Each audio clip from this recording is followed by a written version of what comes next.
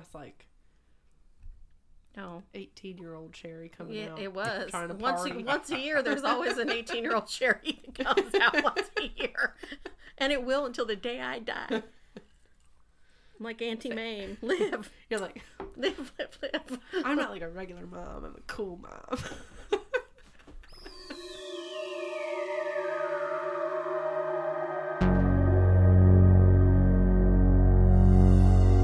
They will say that I have shed innocent blood. What's blood for, if not for shedding? I just can't take no pleasure in killing. Just some things you gotta do.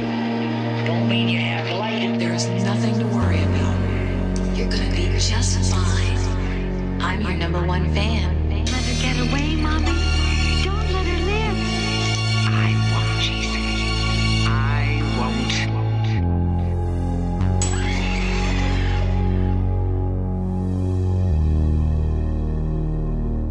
Welcome to another edition of Horrifying My Friends. Tonight I'm joined by producer Kate Hello.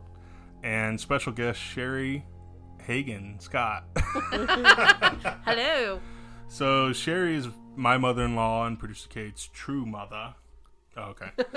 And she's always been like a mother to me, and she's always kind of been in the Travis corner. And we found out right away that we had a lot in common, like as far as film and books and like all this other stuff. But I want you to kind of introduce yourself and maybe talk about, like you said, you had some films written down from the 70s and 80s, and like just talk about growing up kind of like in the drive-in era, the era of the famed drive-in. The drive-in. And keep it clean, Mom, because I don't Yeah. want to hear no nasty stories. Make out on stories. Well, then I can't really talk about the drive-in, so I don't know what you want to put for me on that one. No, I remember going to the drive-in with my dad and my brothers, mom too. I remember putting them in the trunk. And of course, there was always the boy movies. It was never really anything I wanted to go see. It was stuff they wanted to go see. So, you know, Tommy was a big one I remember going to see at the movies. Was it a lot of westerns and stuff, or was it like more like monster sci-fi movies? Monster, sci-fi, you know, just the usual. For instance, like Jaws wasn't the drive-in. It was such a big movie that we went to Glendale Mall, was the only place it was showing. And I remember going with, and Mom was with me, and that head popped out of that boat, and all of a sudden I'm covered in popcorn and Coke. It scared her so bad that she just threw it all up and it landed on me. And I remember going out, and there were news crews in the parking lot, you know, interviewing people. Like, yeah. That's how big of a deal it was. And Mom got interviewed, so it was pretty cool. That movie still fucking works too. Like I It remember does. Rose and I saw it in theaters like 2 years ago, and we were sitting right next to like a group of kids, and it was that scene when they're underwater and you see that guy's head kind of float by, and the kids like jumped out of the seat. It was so fucking awesome. Exactly. So I remember the drive-in more as a teenager and that kind of thing, you know, and it was more roaming around, doing your thing, networking, I guess you could call it. Necking. Yeah, something like that. Meeting at the playground on the slide, you know. No, but most of my horror movies were when I was, or the most memorable were from when I was a kid, watching Sammy Terry on a Friday night. Oh yeah, represent.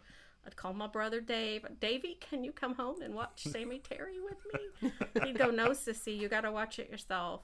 And I remember watching The Blob and The Thing and Creature from the Black Lagoon. Oh yeah. You have know to tell what? this story about what Uncle Dave did to you to torment you.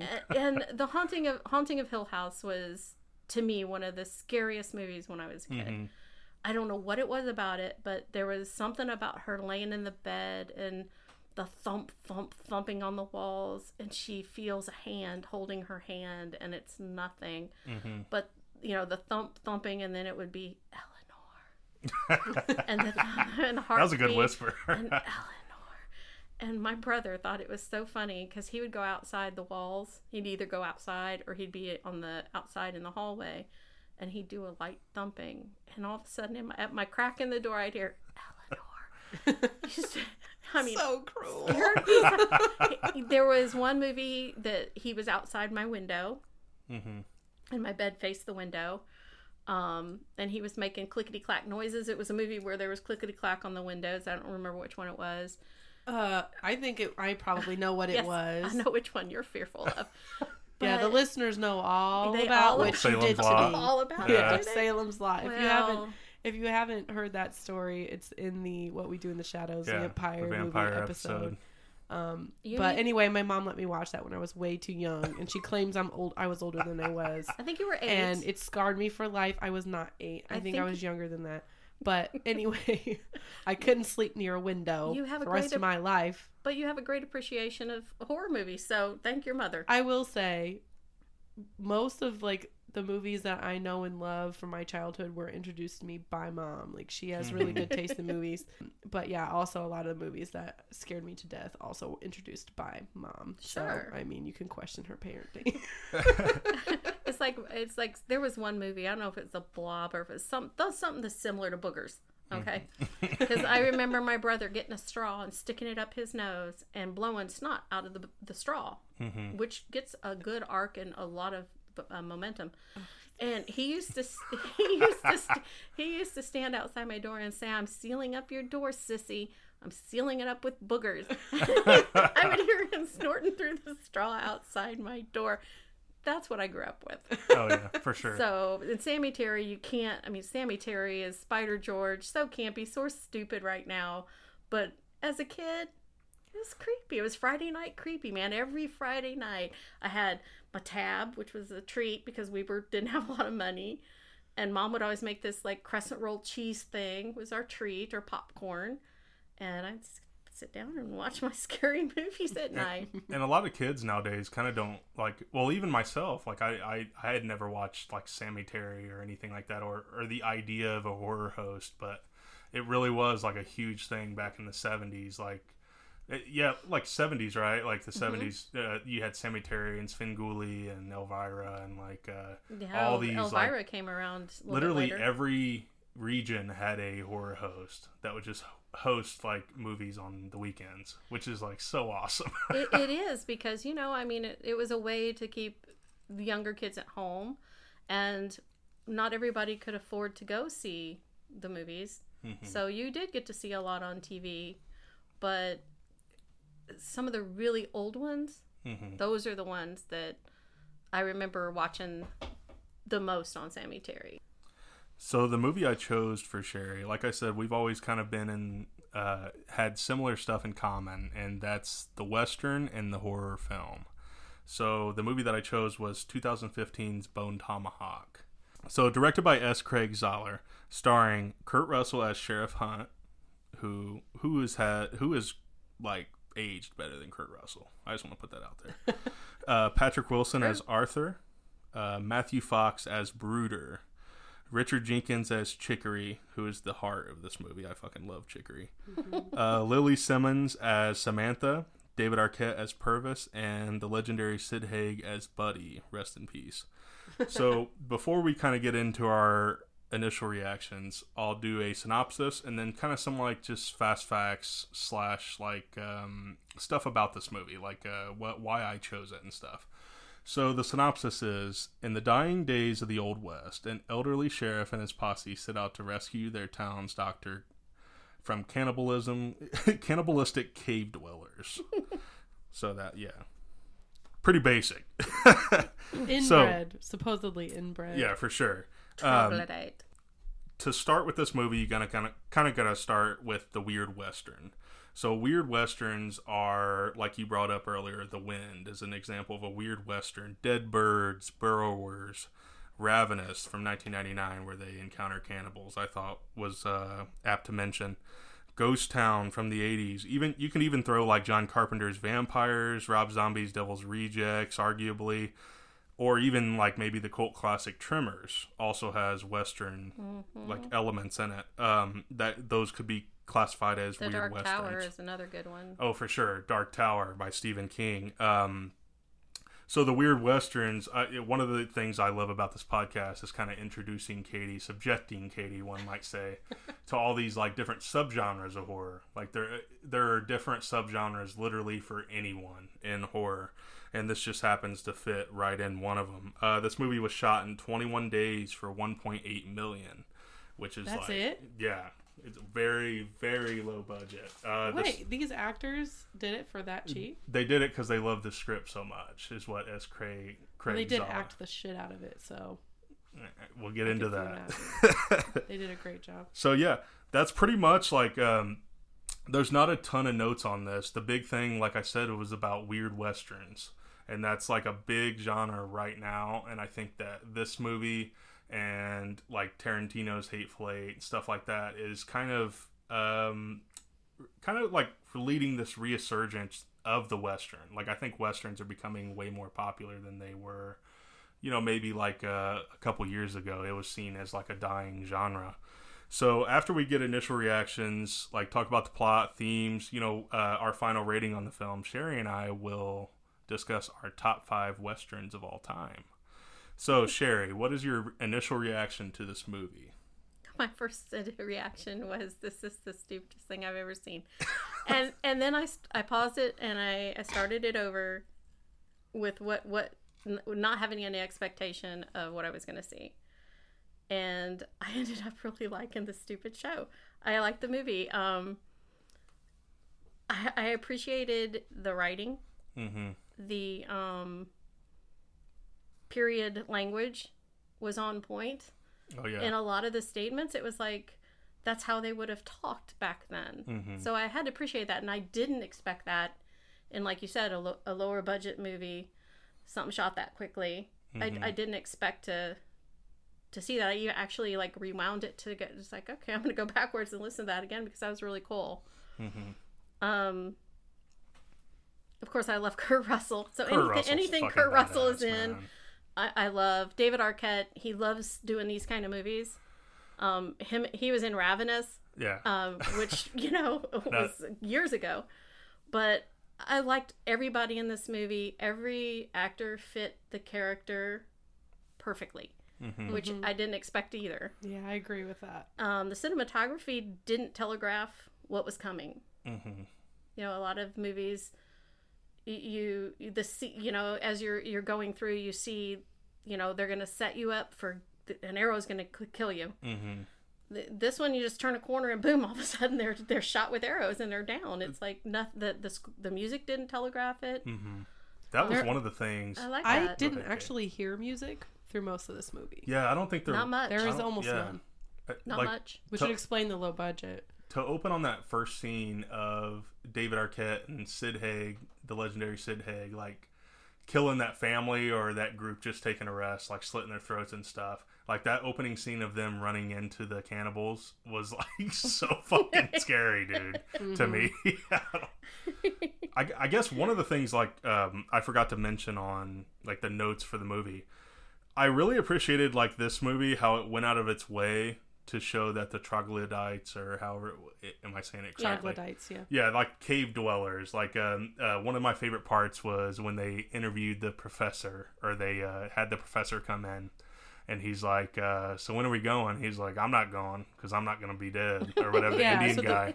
The professor is like a Native American Indian guy. Gray Wolf. I mean, he's in. Yeah, he's the token, basically the token Native American that's in all the movies. For sure. Right, and Trav, I think what you were kind of getting at is I could tell the creators of this movie really did not want you to think that they weren't aware of the sort of very common stereotype of Native Americans as savages. So they're like, look, here's a Native American man who's, clearly not a savage, explaining why these people are savages. Yeah, and they're not Native Americans. Yes. They're not Native Americans. One line he said that stuck with me was like, he was like, you're afraid of your own tribe or something. He's like, they're not my tribe, but people like you might associate them with me or whatever. Mm-hmm. But I just kind of had to like throw that in there because I really appreciated the way that was done.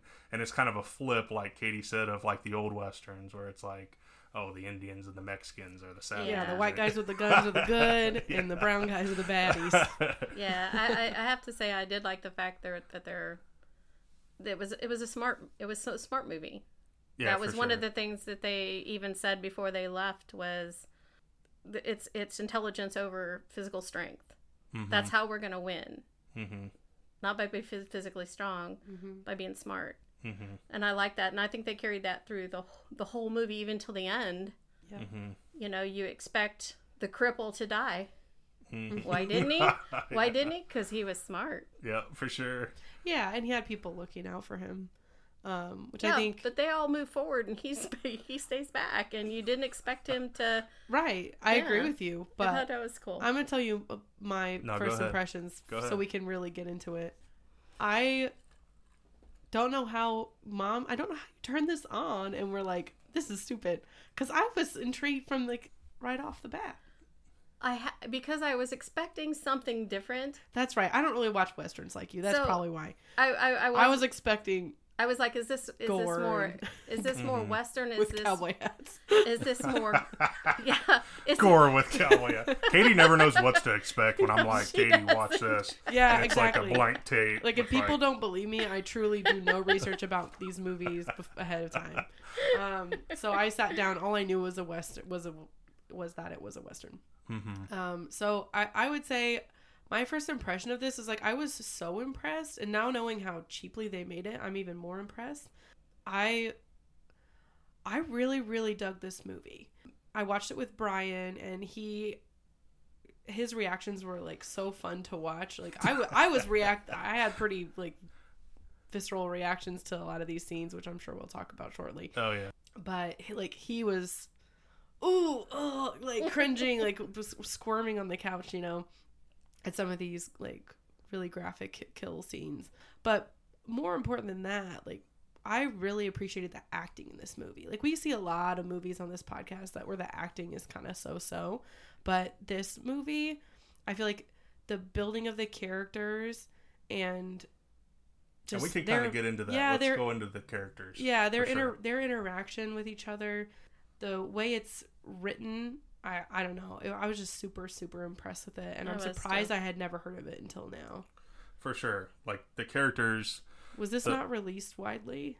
It was released in I've a never few seen theaters, a trailer but or anything. it went, like, straight to Amazon. Like, Amazon Prime, like, streaming and stuff. I had seen it, but Like advertised. yeah. Like, one of the things that I wrote down was the play between Kurt Russell's character and Chicory was, like, so heartwarming, dude. Like, we were watching with Katie Kerr and Rose, and Katie Kerr and Rose were, like, right in the middle of this Western movie. Like, Chicory is, like, the heart of this movie, and they were, like, using all these, like, glow-up words and shit. I don't know what all they were saying. But Chicory is, like, such a sweet old man, and so many of their exchanges, like when he tries to grab David Arquette in the bar, like right after they kill those guys, and then Sid Haig gets killed by the Indian, the backup deputy Chicory tries to grab David Arquette to like search him, and he just gets pushed over. And like, it's so sweet because Kurt Russell's just like, you did good, old man, like tonight or whatever. Like, you did a good job, and you deputy. you expect him to be the first one gone. And it's really nice to see him make it to the end. Well, that's almost a throwback to some of the old John Wayne movies. This is John Wayne as the sheriff, and then there's the old deputy who really can't do anything but make coffee and beans. And he's the sidekick. He's humor. a little dopey. Yeah, I Yeah. kind of got a Andy Griffith Absolutely. vibe And he's like, from their relationship. absolutely. And he's kind of just like keeping everybody going, keeping everybody like positive. Like, he's saying like little weird jokes and stuff at times. This movie had a lot of humor in it. Oh yeah, for sure. I was gonna say, you think about how grim their situation is. Like, they're probably fully expecting the people they're going to rescue to probably be dead or something horrible. They're on this 3+ day trek out, like, where it's so difficult to even survive that, let alone get there and like be on a rescue mission. But and they're facing all these things, bandits in the night, and I like how all they kinds kept of that things. going. It was one thing after another.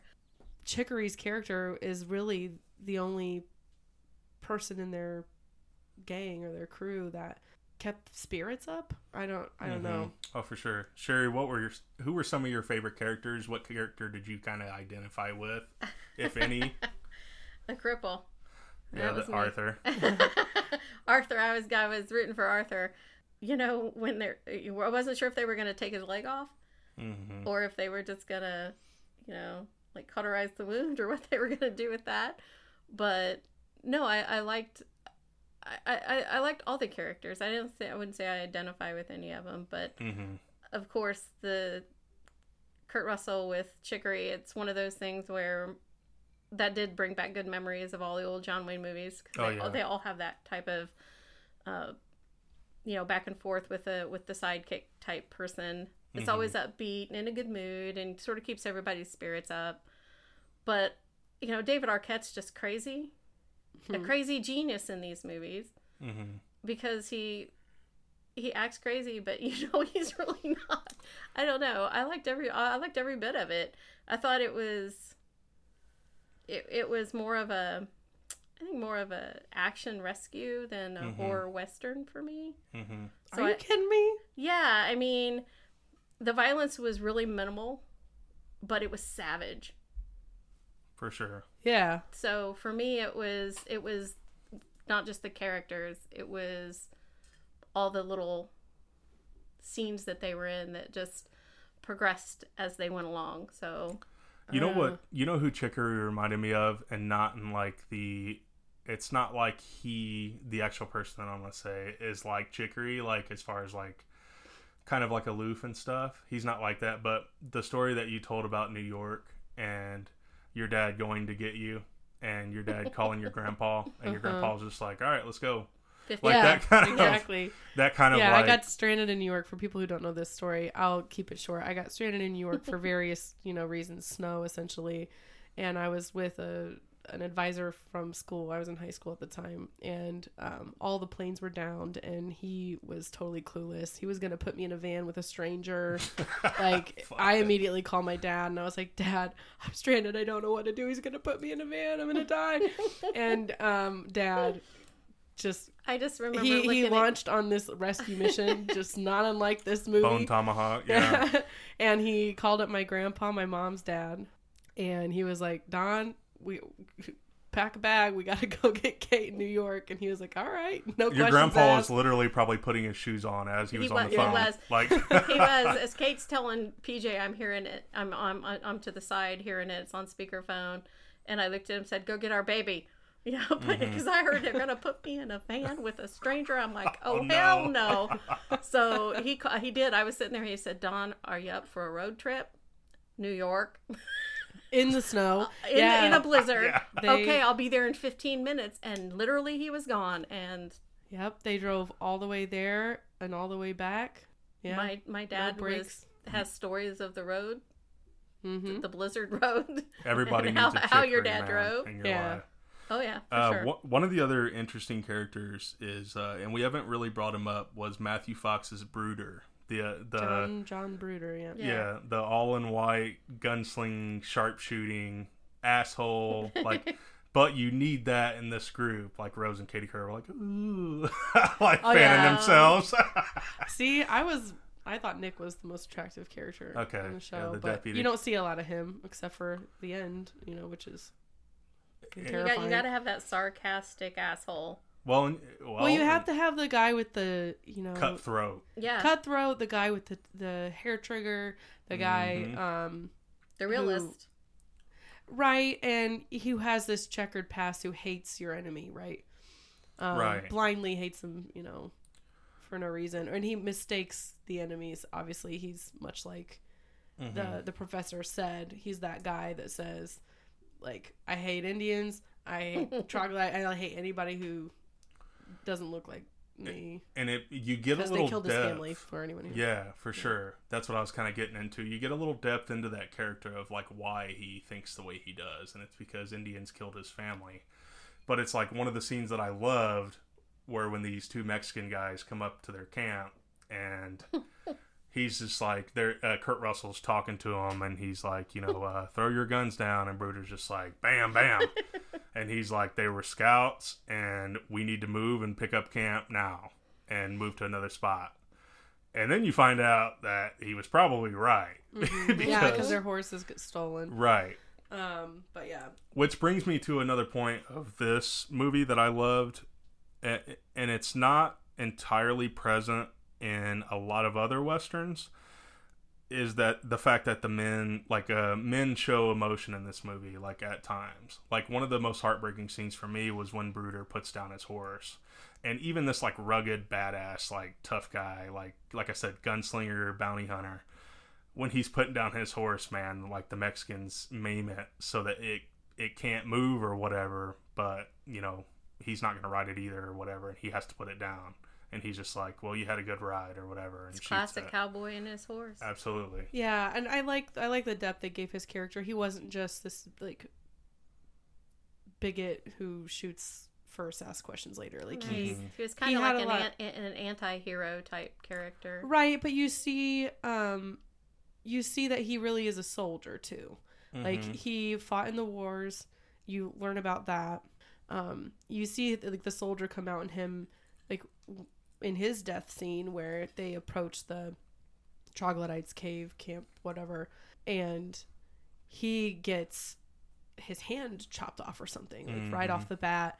He's not gonna make it. He's bleeding out, and he really does he has a moment with the guys, with Chicory and what's his name, Hunt, Sheriff Hunt, and he just basically says, yeah, I'm not going to make it, but I'm going to take out as many of these guys as I can, go and save, like, go finish our mission, which I think was a nice, like, level to his character. One of the Bruder lines that I went down that I thought was incredibly badass was Chicory was, like, of course, broken up about the fact that he shot these two Mexican guys, and Chicory was like, one of them was wearing a crucifix, and Bruder goes, then Jesus should have helped them. I was like, damn, that's badass, dude.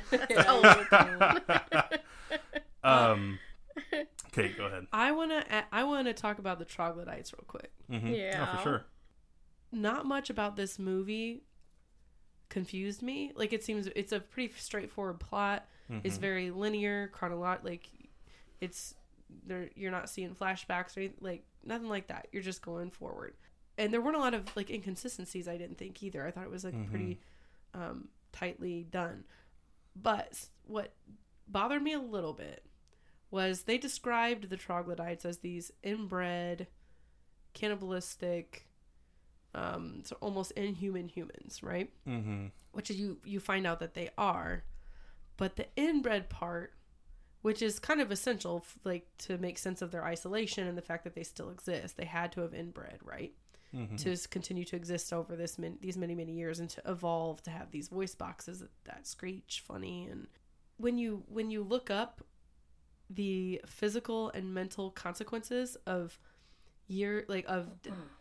generations and generations of inbreeding, there's no way in hell these people, if you can call them people, are as big and strong and, like, cunning as they are. Mm-hmm. You know, one of the, like, some of the main things like that happen with, like, lots and lots of inbreeding like that, with, like, very few people. There's only 12 of them. I think they counted, like, 12 and then two women that they had, like, horribly blinded. You get deformities. But none of them were deformed. None of them had any like, birth defects, like, physically. Like, there was none of them with club feet. You know what I mean? Mm-hmm. And that's just the thing that happens. And then there's also mental deficiencies that come with that. And I was looking up other, like, physical, like, results of inbreeding, and one of those is smaller.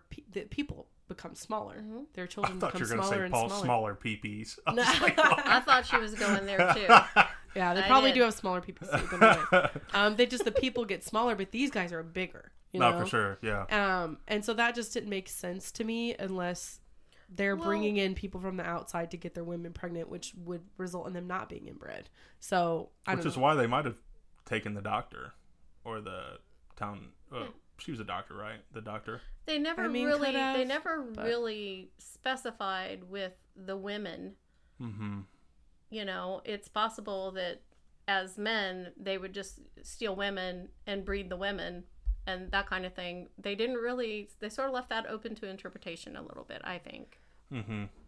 Yeah, maybe. But I don't see how, if they're bringing in regular human beings to breed with, how they end up with the voice boxes, unless they kill any baby that doesn't have the voice box. I think that the voice box was... And any baby that's a female. See, I took the voice box to be a clever insertion. I didn't think Absolutely. I didn't see it as a birth thing. I saw it as a very clever way to communicate, because as evolution goes with communication, you know, we our speech grew where theirs became. It's just like some African tribes literally click and they understand each other.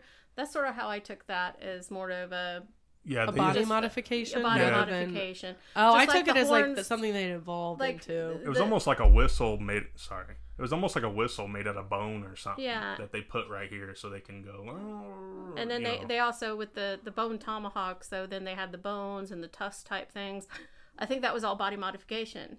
Right. That's the way I saw all of that, including the other. Yeah. Okay. Well, I guess you could talk your way into it making sense, but it doesn't really Only make because sense. if you research some of the primitive African tribes, because they were saying they're you see a lot inbred. of They that. wouldn't tell you they're inbred if they didn't mean it. That's Scully in the background saying, "I don't hear Clint Eastwood's name." Okay. No, when you talk about like lines in a movie, say goodbye to my wife, and then he says, "I'll say hello to yours." Oh, I wrote that down. To too. me, That's was so beautiful. It was beautiful, but it was so well done, and it felt like that's something you'd really say. I wish I was that, like, quick-witted to say something so profound. But I guess if you're about to die, maybe You do. Maybe it comes to you. You do. The profoundness comes to you. It does. And can I just say, like you said, to play off that point, I fully expected Chicory to die like early, just to pull the heartstrings. But I enjoyed that it was the other way around. Like, Yeah. I really, really loved that. But go ahead, Sherry. And Kate and I were talking about the violence a few minutes ago too. How it's subtle, but there's not a lot, but it's very savage. When they cut him open and they put Ooh. the hot flask in there, Oh yeah. Mm-hmm. that was just it was just so well done. It wasn't this big dramatic, overacted skit. You know, it was. It didn't call for Nick Cage It level didn't- acting. Exactly. With the bees. Exactly. So there were some of those type scenes that I really had to appreciate the subtleness of the violence. It wasn't overwhelming. I think like that. Yeah, that the opening scene where I forget which of the guys, Buddy or David Arquette's character, Purvis. Yeah. which one is. Like, it starts out with them straddling this poor innocent person and David Arquette. and slashing their throat with this really dull knife. That was like pretty shocking to start off with off of the bat. Didn't expect that. And then I certainly didn't expect the scene that I think this movie probably gets talked about in the horror community because of. Oh yeah. And it's got to be the scene where Nick, the deputy who got kidnapped in the beginning, they need another body to eat. They're hungry and they bring him out. And I don't remember what the sheriff said because I was so, like I was so just totally taken over by physically what they did, which again, big spoiler about to happen. I'm going to tell you what happens. They scalp him and then they take his scalp and they shove it in his mouth and with a hammer tool, a stake kind or of a thing. hammer or Yeah. something. Yeah. And then they flip him upside down and chop at him with this bone tomahawk, this bone knife, axe, I don't know. Bone Tomahawk is the name of the movie. Well, aren't tomahawks little? No. But anyway, apparently bone tomahawk. They're really good with these tomahawks too. Yeah, By the way. and they make them really sharp apparently because like within 3 or 4 whacks, they've got him totally butchered like a cow. Like all of his insides come out. It's like, and he's screaming and alive the whole time. They don't have the decency to kill him first. Well, and 2 guys are pulling Yeah. on each side too. Yeah, and he splits in half. And so part of you is like, okay, they're butchering him very clinically, like you would a cow, but even human beings kill the cow first before they do that, you know? Mm-hmm. And so that's where like the savagery comes in and like the lack of mercy, where you see all these other characters other than troglodytes have tons of like moments where you can see them being merciful in some way or another. Even John Bruder, he shows his horse mercy, you know? Another good line, you mentioned, like, you didn't remember what the sheriff said. The sheriff goes, the cavalry's coming and they're going to kill all these assholes or something like that. Yeah. it was And nice. Chicory later goes, "Were you lying about that? Like, were is the cavalry really riding?" And he's like, "No, but that's what I would have wanted to hear if that were happening to me." I thought that was like an awesome part, though. Yeah. Yeah, that you'll be avenged. For sure. That scene is not for the faint of heart, I will tell you. I think my grandma watched this movie or started, I don't know. She might have What turned did it she off say? before She had she to was turn it awesome. off, I think. I'm not Yeah. surprised. She doesn't really like that kind of thing, and suspense gets her. Like But I oh my said, god, if she saw that scene, she wouldn't forgive us. There are a lot of movies with violence, and the suspense sometimes gets to you. This was just savage moments, and I appreciated them greatly.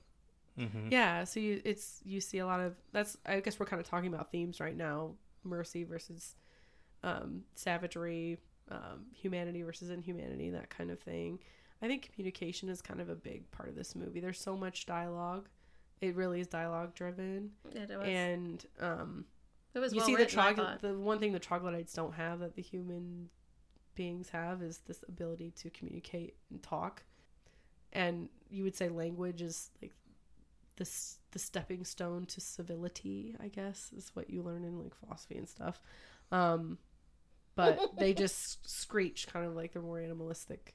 Mm-hmm. And Well, what I found interesting is there's an X-Files episode called Home that this sort of reminded me of, where the boys are sort of, inbred and deformed, and they got mama in the basement under the table. One of the most fucked up. And they find out she's actually the one that keeps breeding these people, and it's just their mom. So it was sort of, and her comments was like, she doesn't want to leave. She's safe there. It's sort of when they went past the women that looked so happy and comfortable, even though they looked so strange. Yeah, even though their It's like eyes they're have been gouged out. totally content to just, this is their life, So it did remind me of that episode. That's a deep cut. I'm a huge X-Files fan, Oh, so yeah. it was like, I think I remember. If I'm not mistaken, that Familiar. aired once on TV, and then Fox decided that it was too brutal. It was too brutal. It's a brutal fucking episode. Mhm. Like, we could cover that on an episode of this. Yeah, it That was. episode is fucked up. Yeah, some savagery in there as well. It just it implied a lot of it implied. Yeah, and it's like us looking at this culture, like clearly the people within the culture don't think that they're savage. The women seem resigned to their fate to It's all they've ever known. just be pregnant and blind and lay there. And to us that's horrifying, but And to one, them it's just like that's the way it is. They're probably happy that they're alive at all, because it seems like if the law of averages, there would at least be 50% females in there, but there's only 2 females pregnant and the rest that's what I was going to ask. dead 'Cause or I eaten don't or remember something. when they mentioned there's 12 more. I believe they were They're all all men. men. Yeah. So yeah, that's what sort of made me think of, wait a minute. Well, and it's the wife Samantha who points out to them that there's probably 12 of them. And I thought that they did a really good subtle job of basically showing that they probably raped her. Like, she starts to cry before she gets the Her clothes information were a out. little disheveled. Yeah, and she's clearly like sort of ashamed. Her body language is showing that she's ashamed of the reason why she knows there's 12 of them.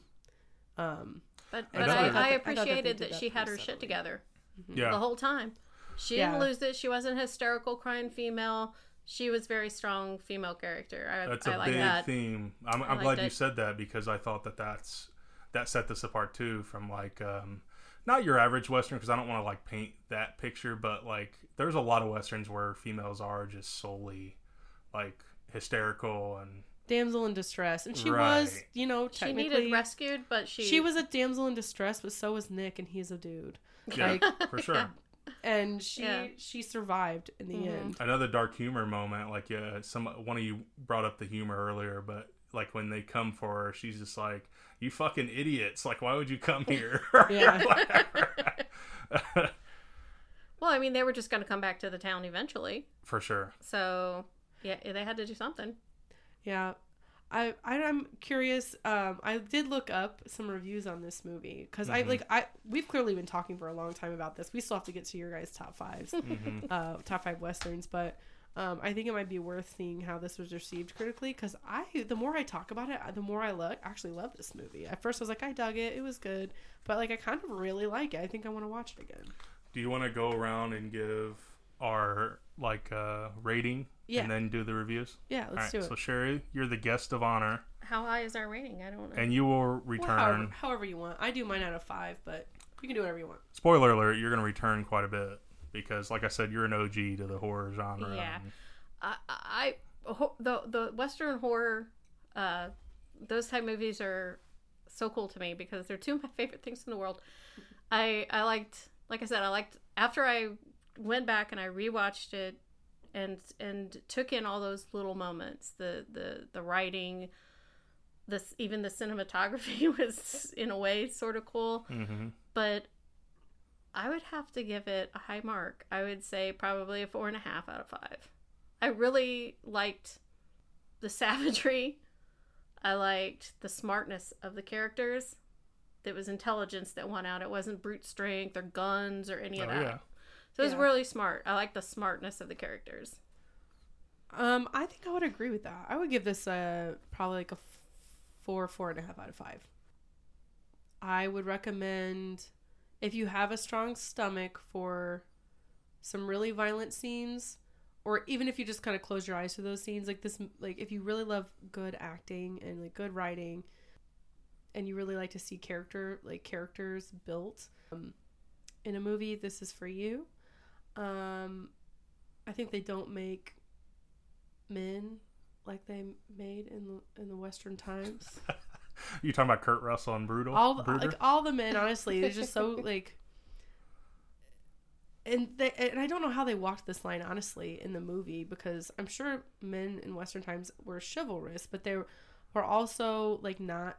There was not many, if at all, that I can remember, like sexist remarks made about women, or.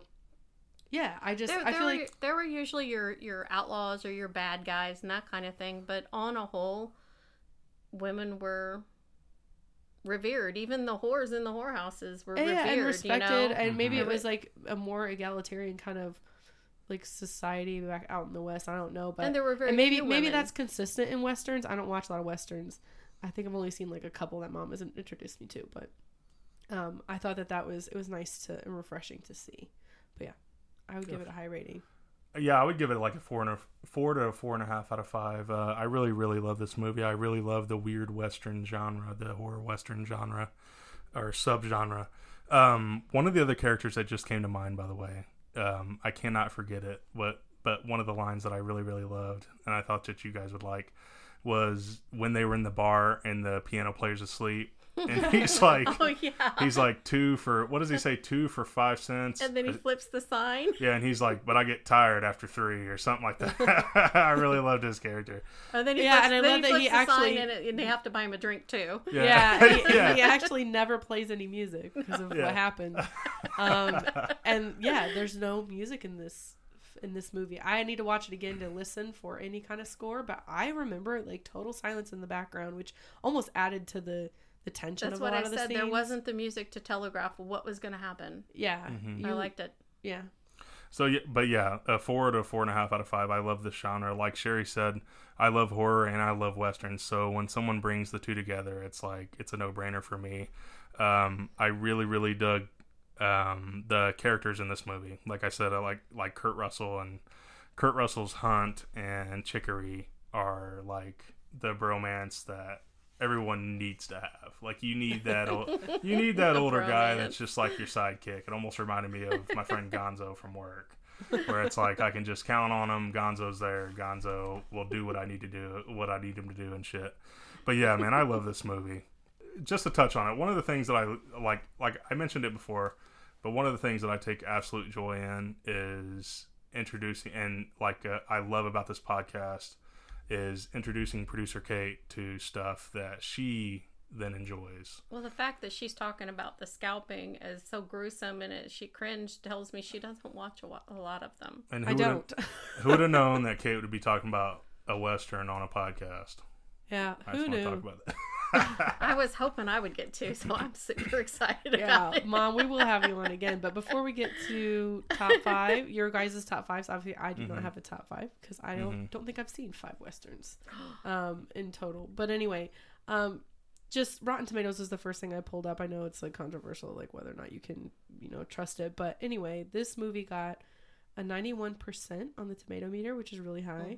And then an audience score of 73%. I would argue that's probably as low as it is because of squeamish people who watch this. So 2 critic reviews that I pulled up. We'll quickly go through them. So there's Kevin Marr from the Times in the UK, who had a very negative quote to say about it. He said, "It is mostly just an excuse for the debut director S. Craig Zahler to whip the rug out from under you, Tarantino style." And see, I think this is better than The Hateful Eight. No, I didn't see Tarantino in this. No, I didn't either. I didn't. I didn't because there wasn't enough blood splattering everywhere, but... Did you like The Hateful Eight, Sherry? I did. It was long. See, I liked it until it got see to it? Tarantino. Because, and to Tarantino, I mean, it's this slow burn mystery movie, and I'm like, okay, Tarantino's doing a fucking Agatha Christie play. Like, this is cool.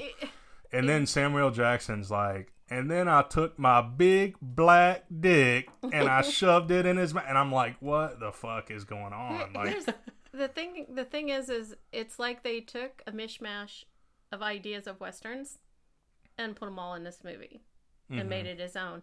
And it just, I was more impressed with Bone Tomahawk than I was that movie. I agree. I think it's a stronger movie. It's a stronger movie when you put it all together, and you didn't need the big music score. You didn't need the fancy actors. The I can't do that. I can't do this. Don't make fun now. It might be coming up. Spaghetti westerns. I was raised on them. But anyway, we'll end on a positive one. Another guy from the UK from a different paper. Tim Roby from the Daily Telegraph says, you'll be watching, at least I was, with your hand clamped over a mouth in various states of aghastness. But the film's bloodiest moments, in a real turn-up for the books, are also its saddest. Which I think is pretty good way to sum up this movie. I think, yeah, not to ramble on too much about this movie, but I like that the West was a dangerous and oftentimes like terrible place, and I felt like that we had good characters and we had some like you said, anti-heroes, but I think they all had a place in the Wild West. Well, in the Wild West, it was they called Native Americans savages because that was just the Native Americans. It's just how they were. They fought their own tribes. It's just who they encountered. Different kind of warfare than what the English people were used to and the Americans. So, no, it was a savage frontier. So I think that reflected a little bit of that in this. Yeah, and white people coming into their land and killing them and trying to make them assimilate. It's pretty savage too, if you think about it. Absolutely. Well, and if you're living in a place where no guns are allowed, not to get too political, but no guns are allowed, so I can just go up, shoot the sheriff, and then I'm sheriff. That's how a lot of these little towns were. Hey, let's get into your top 5. We'll go through them pretty quickly because I know we're running long. Oh, for sure. Right. For sure. Sherry? This was hard for me. So, did you listen to the Katie Kerr episode? No, probably. The vampire. So you'll give your number 5, okay. not your best, and then I'll give my number 5, then 4, and then we'll go back and forth. Again, this was hard. If you would have said, "Sure, name the top 5 movies that made you a Western fan," boom, I know it. Good, the Bad, the Ugly, True Grit. Oddly enough, is The Man from Snowy River a Western? Yes, it is. Australian Western. I've never seen it. Fort Apache. She Wore a Yellow Ribbon, Henry Fonda movies, as well as John Wayne. Some of my favorites. But no, I did not go there. I went outside the box and thought about it long and hard and decided that my number 5 all-time favorite movie was made in 1960 and directed by John Sturges, and it is got a theme song that no one can deny, The Magnificent Seven. Ooh. Yul Brynner, Steve McQueen, Charles Bronson, James Coburn, Robert Vaughn. All-star cast. All-star cast. Never introduced me to that one. Not the fucking remake. Bad Mom. Pull up the Magnificent Seven theme song, the original one, and I probably will you know can't it. mistake it. Everyone knows when they hear that theme song, that's Magnificent Seven. Just like The Good, the Bad, and the Ugly, the spaghetti westerns, you know what's coming. Not the fucking remake, kids. Not the remake. Watch the original. The original. It's basically a movie of this Mexican village that's at the mercy of a band of outlaws, and they hire American gunslingers to teach them how to fight, save the day. They set a trap, and basically they win. Pew, pew, pew. Fuck Pew, yeah. pew. What's your fifth? Okay, so that was Sherry's number 5. My number 5 is a cheat right off the bat. Because I have 2 written down. You can't do that. You can't do that. No. Okay, all right. We'll save honorable mentions. So my number 5 is Unforgiven, Yes. 1992, directed by Clint Eastwood. Didn't he win an Academy Award for that, didn't he? I believe he did. He did. You might be right, For Sherry. director. So this is going to make a lot more sense once you know his previous history in this genre.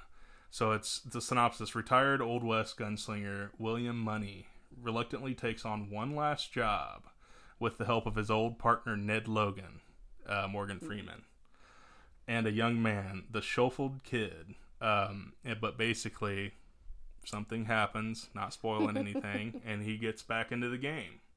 He's an old Clint Eastwood at this point. I think he's like probably fucking 80 when this came out. But he's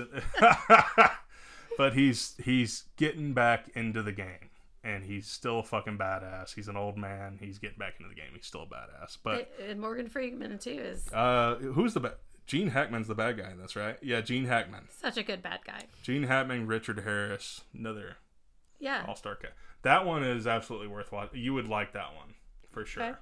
Mm-hmm. That's like a must-see. I don't know if Pale Rider is another one. There's just a great Clint Eastwood movie later in life, not back in the day when I was young. Mm-hmm. My number 4. Yep. Number 4. Are you Sherry. ready? It's Tombstone, Ooh. 1993. I don't know what else to say. Val Kilmer, that's what you need to say. Kurt Russell is Wyatt Earp. Val Kilmer's Doc Holliday. Sam Elliott, hello. Bill Paxton, R.I.P. Yeah, Bill Paxton was awesome. They were so good. Dana Delaney. Most people is like Michael Bain. Most people know him too. But Billy Bob Thornton was in it. I totally forgot about him too. All-star cast. All-star Another cast. all-star cast. A great score as well. It sort of harkened back to the old Western scores, which was something we hadn't seen in a while, I think. Mm-hmm. So I really like that one. You brought up Bill Paxton, another like neo kind of horror western, 1987's Near Dark, the vampire movie. Yeah. That's kind of like arguably, but yeah, you need to see all these. What I liked, there's a couple things in this movie that are like iconic, and I'm Your Huckleberry. I don't know if you all are familiar with I'm Your Huckleberry, but it's something people always say. So you can look it up, but I'm Your Huckleberry is really famous, and I think some of the things they mentioned in the movie that cracked me up, there's a bitch slap scene. And it's when Kurt Russell goes to this card table to this dealer, and he says, for a man who don't go heels, you run your mouth kind of reckless. And go heels means you don't carry a gun. Mm-hmm. And then Kurt Russell sort of gives him some lip, and the guy's like going to go towards his gun, and he says, "Go ahead, skin that smoke wagon, jerk that pistol, and go to work." And then he proceeds every time he says something to slap the shit out of this guy. And then one of the other major scenes that is freaking funny as hell is where Val Kilmer and I think it's Ringo, and Ringo gets out his gun. They're going in Latin. They're speaking Latin to each other back and forth. Mm-hmm. Like, oh, and they're one-upping each other. And then all of a sudden, Ringo gets his gun out, and he does the classic gun twirl and the whole thing, and he puts it in. Val Kilmer's drunk and he's standing there with a tin cup and he proceeds to take the tin cup and act like it's a gun. And he's doing the tricks with the tin cup. This is perfect moments for me on that whole movie. But it's classic. You don't have Great to go movie. with the not a whole plot. It's the typical plot. Great movie. This is actually unconfirmed, but it's a bit of trivia for Bone Tomahawk, and I felt that it was necessary for me to bring it up because you mentioned Tombstone. It says John Bruder wears the same style pistol holder as Johnny Ringo in Tombstone. So I don't know if that's confirmed. We'd have to go back and check. I'll have to check it. Okay, so I have ADD, so this is my number 4, right? Yes. Okay, number 4, For a Few Dollars More, 1965. Directed by Sergio Leone. It's 2 bounty hunters with the same intentions team up to track down a Western outlaw. So this may or may not be a reoccurring name on my list with Sergio Leone. I think this is the perfect trilogy. Actually, I'll save that for later. Spoiler alert for my list. But a great second movie in a trilogy.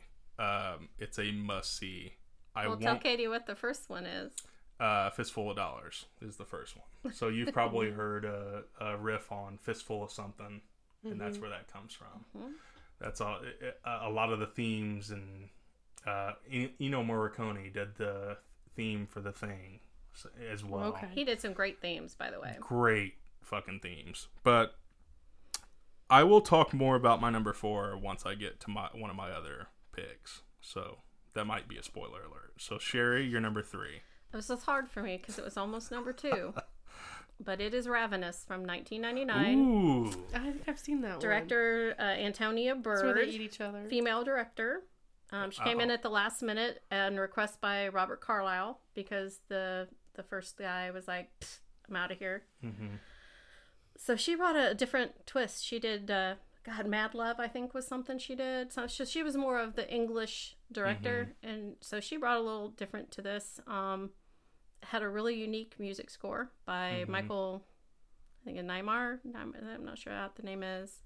Is this the one But where it's like snowing and they... It's a gotta eat each Western other? cannibal comedy horror. And I remember, Yeah, I've seen this one. listen, I like this one. I remember my mom saying, there's this movie out, Ravenous, let's go see it. Well, what is it, Mom? I don't know. David I think Arquette's it's- in that one too, isn't he? Absolutely. Yeah. I think it's a Western. Yeah, for sure. Okay, cannibals. If we get the movie, nobody there. What little people are there are, sick and complaining as they leave. They didn't know how to take this movie at all. I'm like super like, yes, that's the best movie I've ever fucking seen. I mean, cannibals. Hello.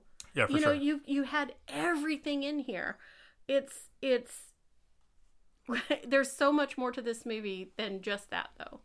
I mean, if you really break it down, first off, the score sounds like kids just played a bunch of shitty instruments. There's some kind of recorder thing in the background and clanking of stuff. that is a It's so perfect for the terror inducer. It's just that perfect kind of for the scenes. chaotic music. I hate Oh that. yeah. So basically, I mean, let's see who's in this. Guy Pearce is in it. David Arquette, Robert Carlyle. Most people know him from like Once Upon a Time, I guess, and some sci-fi movies. Jeremy Davies, Jeffrey Jones, Neil McDonough, which you would know their faces if you saw them. Yeah. They're just names you don't know. And it's basically American frontier history. It's got dark humor. It's gruesome, violent, got homoeroticism. You name it, it's got it in there. And it's just very, very cool. It's just gratuitous violence. It's delightful. I remember I just liking it remember when I thinking saw it's just a delightful movie and all around. Another must see. Yeah, I wonder if you introduced me to that one. You might have. I just remember always everybody has to see this movie because most people just think Western cannibals, the humor, the not humor. One of the comments is Carlisle says somebody says what you cooking, and he says stew. And he goes, you need some help? He goes, oh, no. He goes, I'm sure soon you'll be able to contribute. And he's a cannibal, So it's like those subtle things that nobody catches until most people don't catch, but I caught. They switched between the different tones. From 1 minute, it's laugh out loud funny, and the next it's creepy, and then it gets somber. It's just the whole gamut. It sounds like a roller coaster. For sure. It's amazing. I wrote like 5 pages of this stuff about this movie. It's so amazing. Okay. All right, so my number 3, probably the least seen on my list. Well, I know for a fact it is. It's The Great Silence from 1968, a snowy western, which I actually really love. Directed by Sergio Corbucci and starring Klaus Kinski, who was in a lot of like cult cinema. He played Nosferatu and stuff in the 70s. It's a mute gunfighter defends a young widow and a group of outlaws against a gang of bounty killers in the winter of 1898. In a grim, intense struggle unfolds. So like I said, this is kind of cool. Like you have the backdrop of a snowy, like I think it takes place like in the mountains and stuff. And this guy is like, of course, a mute gunslinger, and he's just helping these people out. And of course, it has great themes, or a great like theme as far as like score and stuff like that. Just a great movie, like all around. If you love Tarantino, I know we were just like kind of shitting on Tarantino earlier, but a lot of these is where Tarantino kind of gets his like his music from and stuff. Like Tarantino is someone who borrows a lot from the past, and The Great Silence is certainly one of those, as well as my top 2. But yeah, that's my number 3. Sherry, your number 2.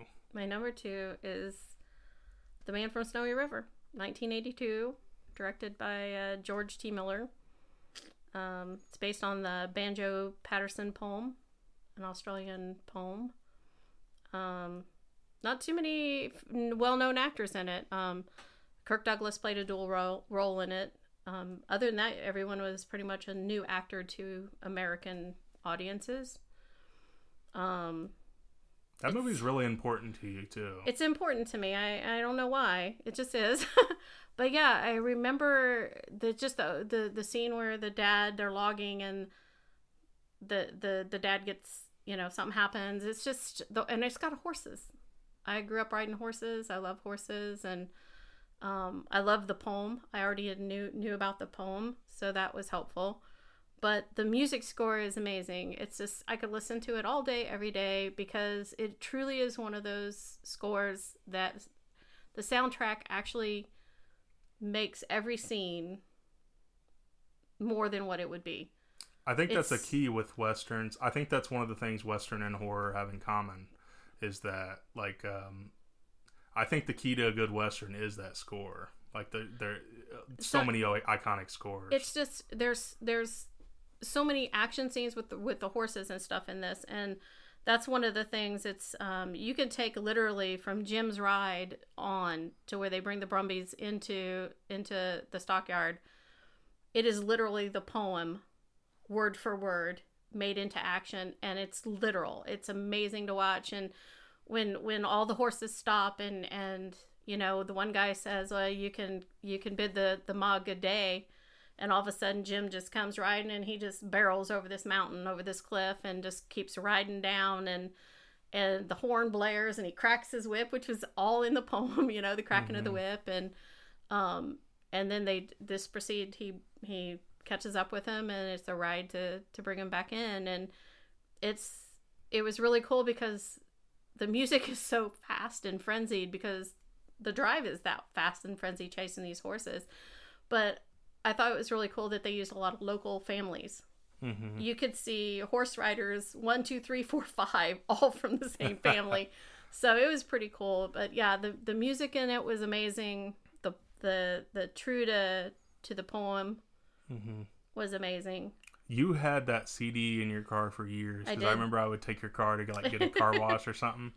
And Sherry had that CD in her car for years. There is one song through that I cry. Mm-hmm. Why? There's sometimes you have music that literally touches you have no clue why, but it just hits something in your soul. For sure. You're a musician. Yeah. So, and that there's a couple of the songs in there, this one particular moment that gets me every single time. For sure. So that's number 2. Harvester of Sorrow is that song for me that makes me cry. Good, Metallica. Good music in this.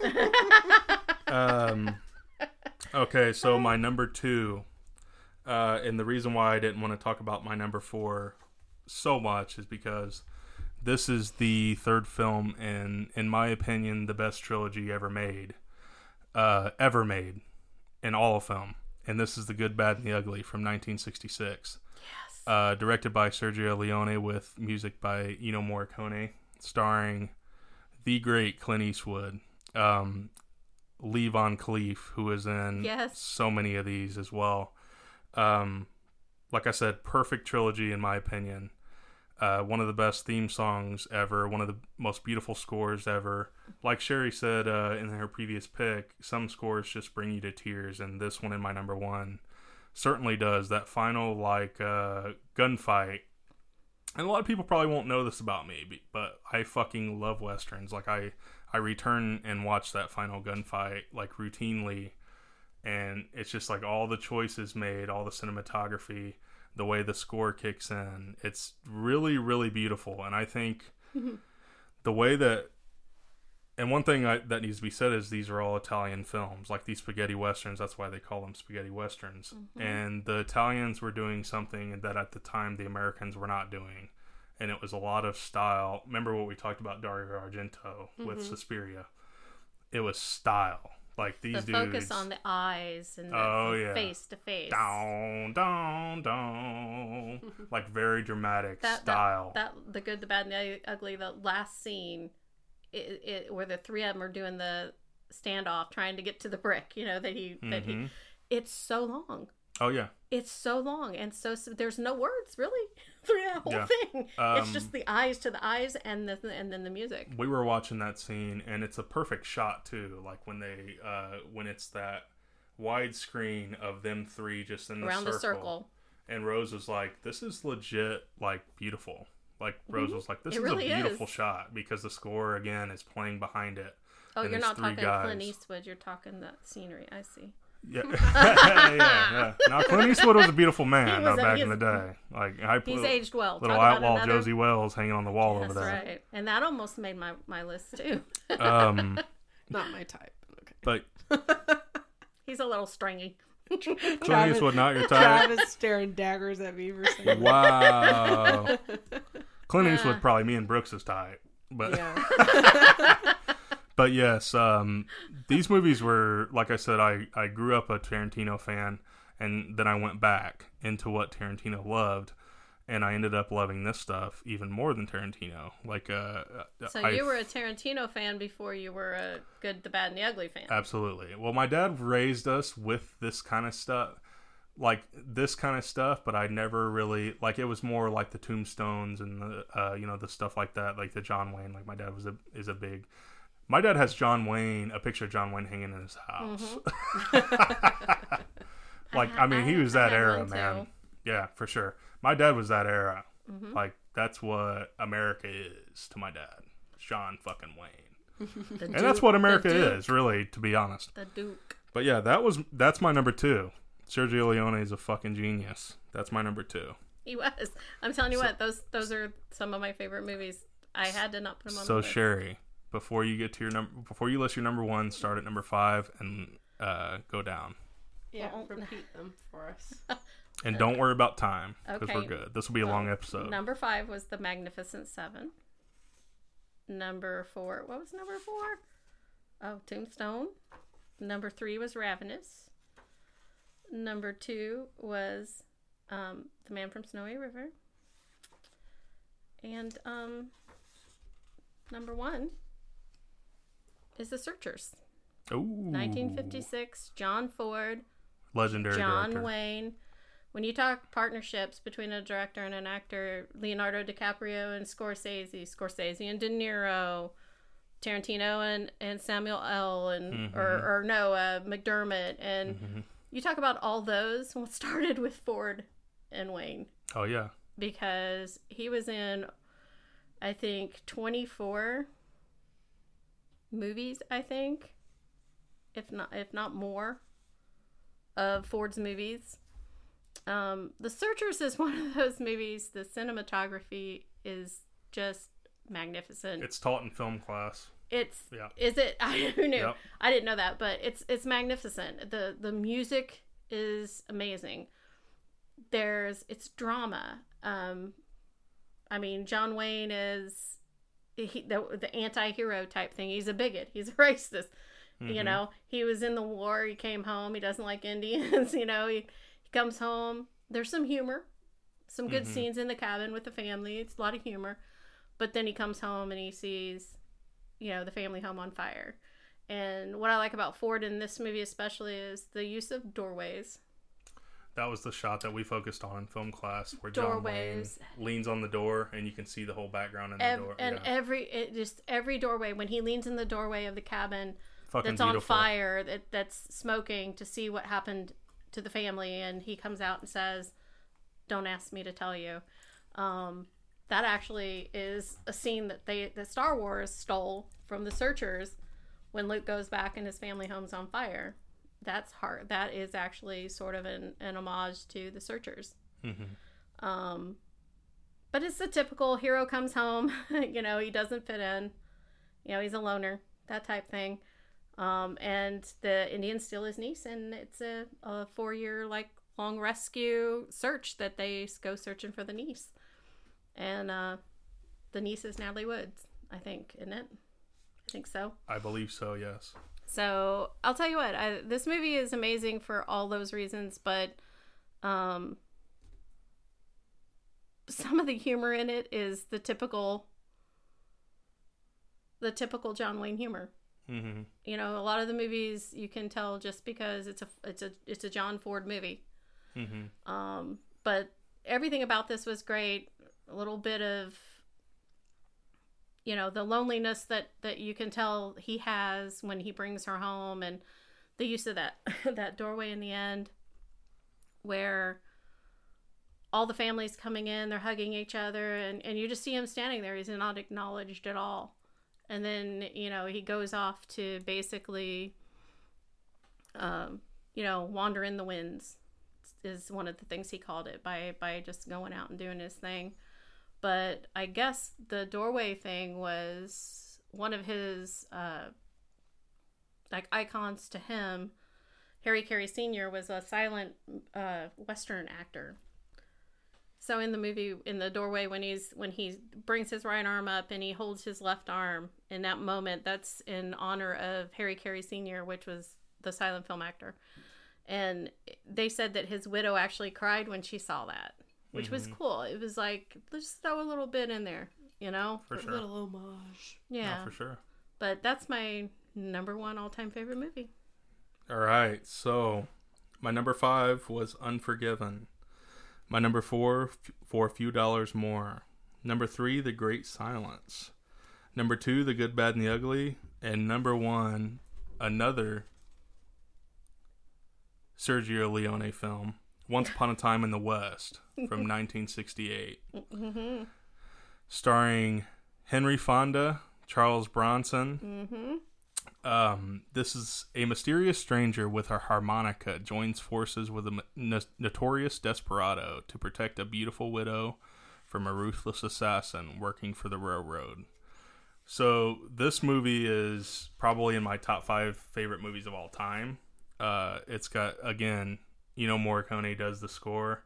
It's got a beautiful score, and I'm going to spoil some of this, but it's a 1968 movie, so it's like, get real. So throughout the whole movie, you have Charles Bronson, who plays this character that's kind of just hanging around, knocking off Henry Fonda's goons and stuff, and he plays a harmonica the whole time. He's like, dun, dun, dun, dun, like he has his own theme. And when you find out what his beef is with Henry Fonda, he sees Henry Fonda walk up to him. They're squaring up for their, duel and stuff. And I replay the scene literally like once every week. Rose is like, you're a weirdo. But it's so fucking heartbreaking because Charles Bronson, Sergio Leone uses, it's deliberate on his part to make Charles Bronson not blink while he's looking at Henry Fonda. And he's remembering what Henry Fonda did to him. And what he did to him was he tied a noose around Charles Bronson's brother's neck and keep in mind, Charles Bronson was like a kid. He's like 10 years old. So Henry Fonda's character ties a noose around Charles Bronson's brother's neck and hangs him from an archway, like one of those like old stone archways out in the middle of the desert, and has him stand on a young Charles Bronson's shoulders. Jesus.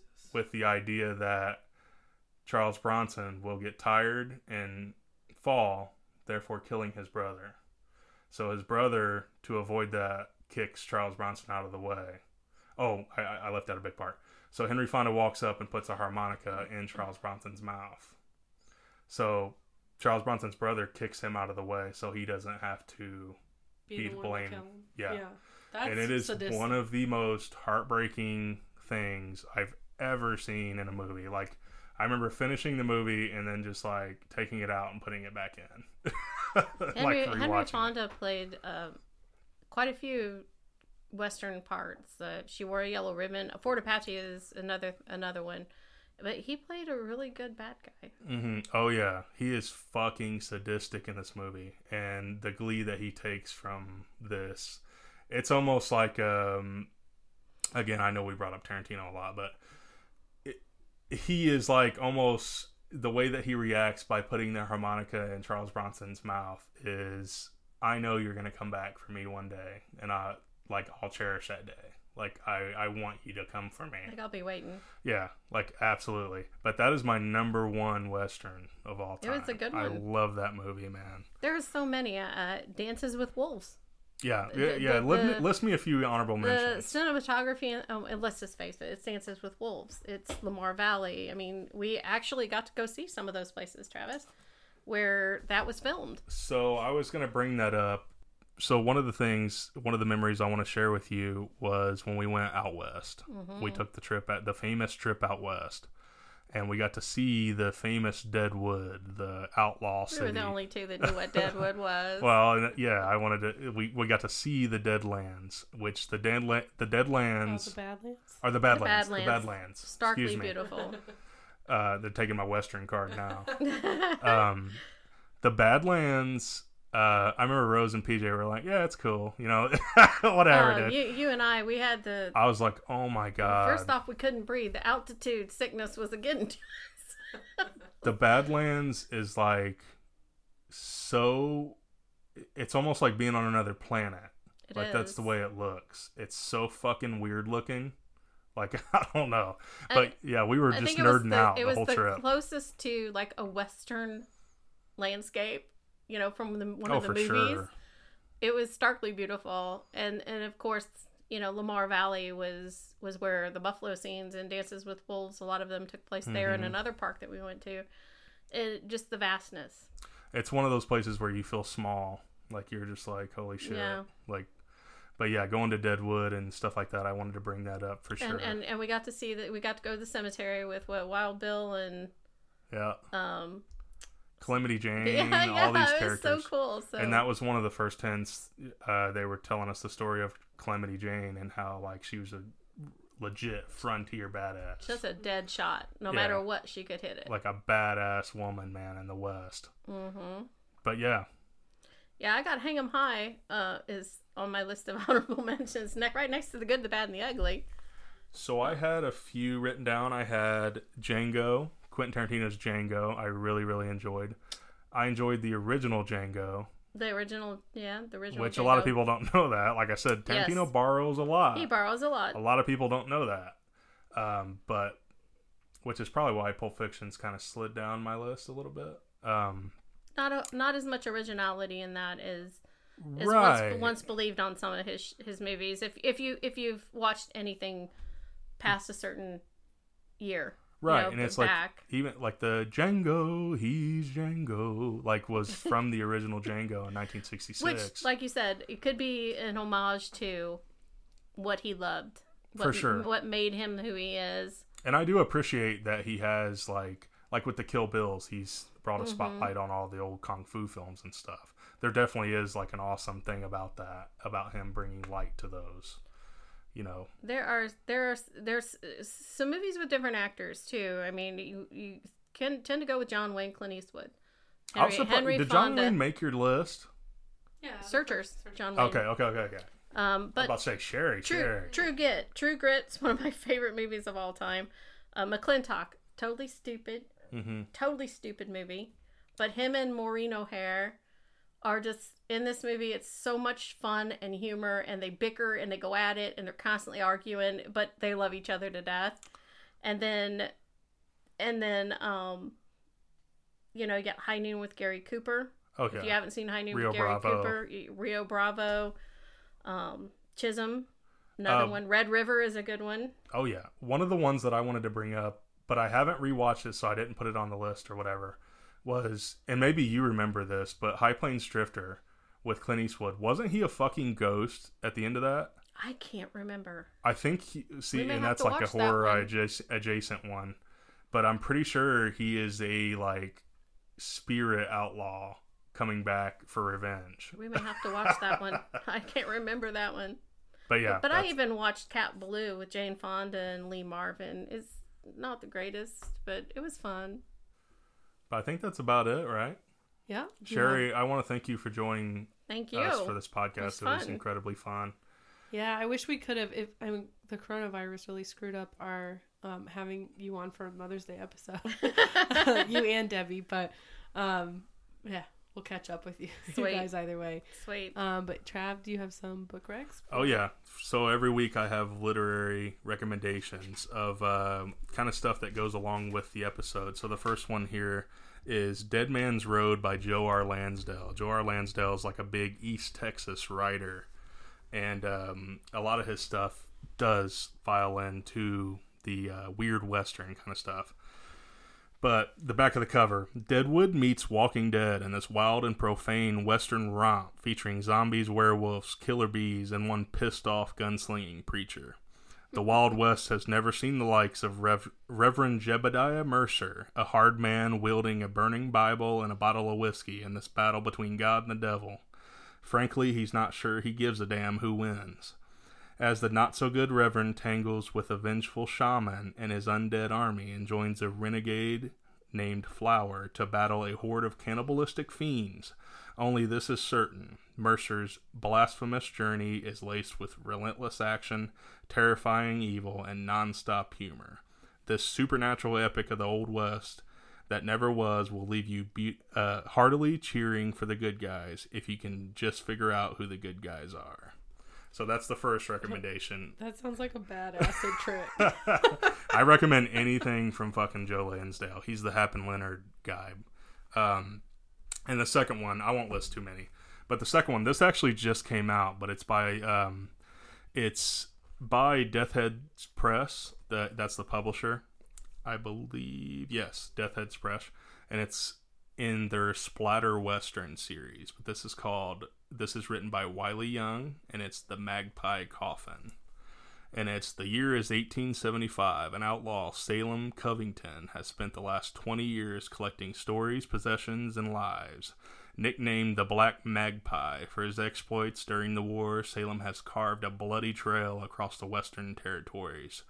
Informed that his mentor, Comanche shaman Dead Bear, has been murdered, I'm already in. They got a lot of stuff going on in one thing. There's all kinds of Salems and this and that. He vows vengeance on the perpetrators, enlisting with the help of the Army Scout and preserving the body of his mentor in a specially made coffin.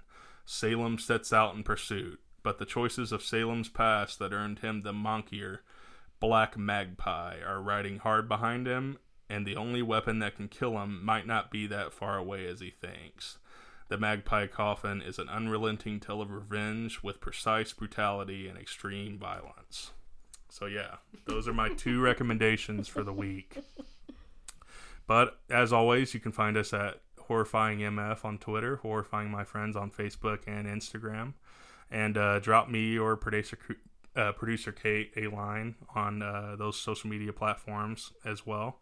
We are on Spotify, iTunes, Stitcher, SoundCloud. Yeah, wherever you listen, we'll be there. Wherever you get your fix. But as always, thank you for listening. Yes, thank you. Give us a review.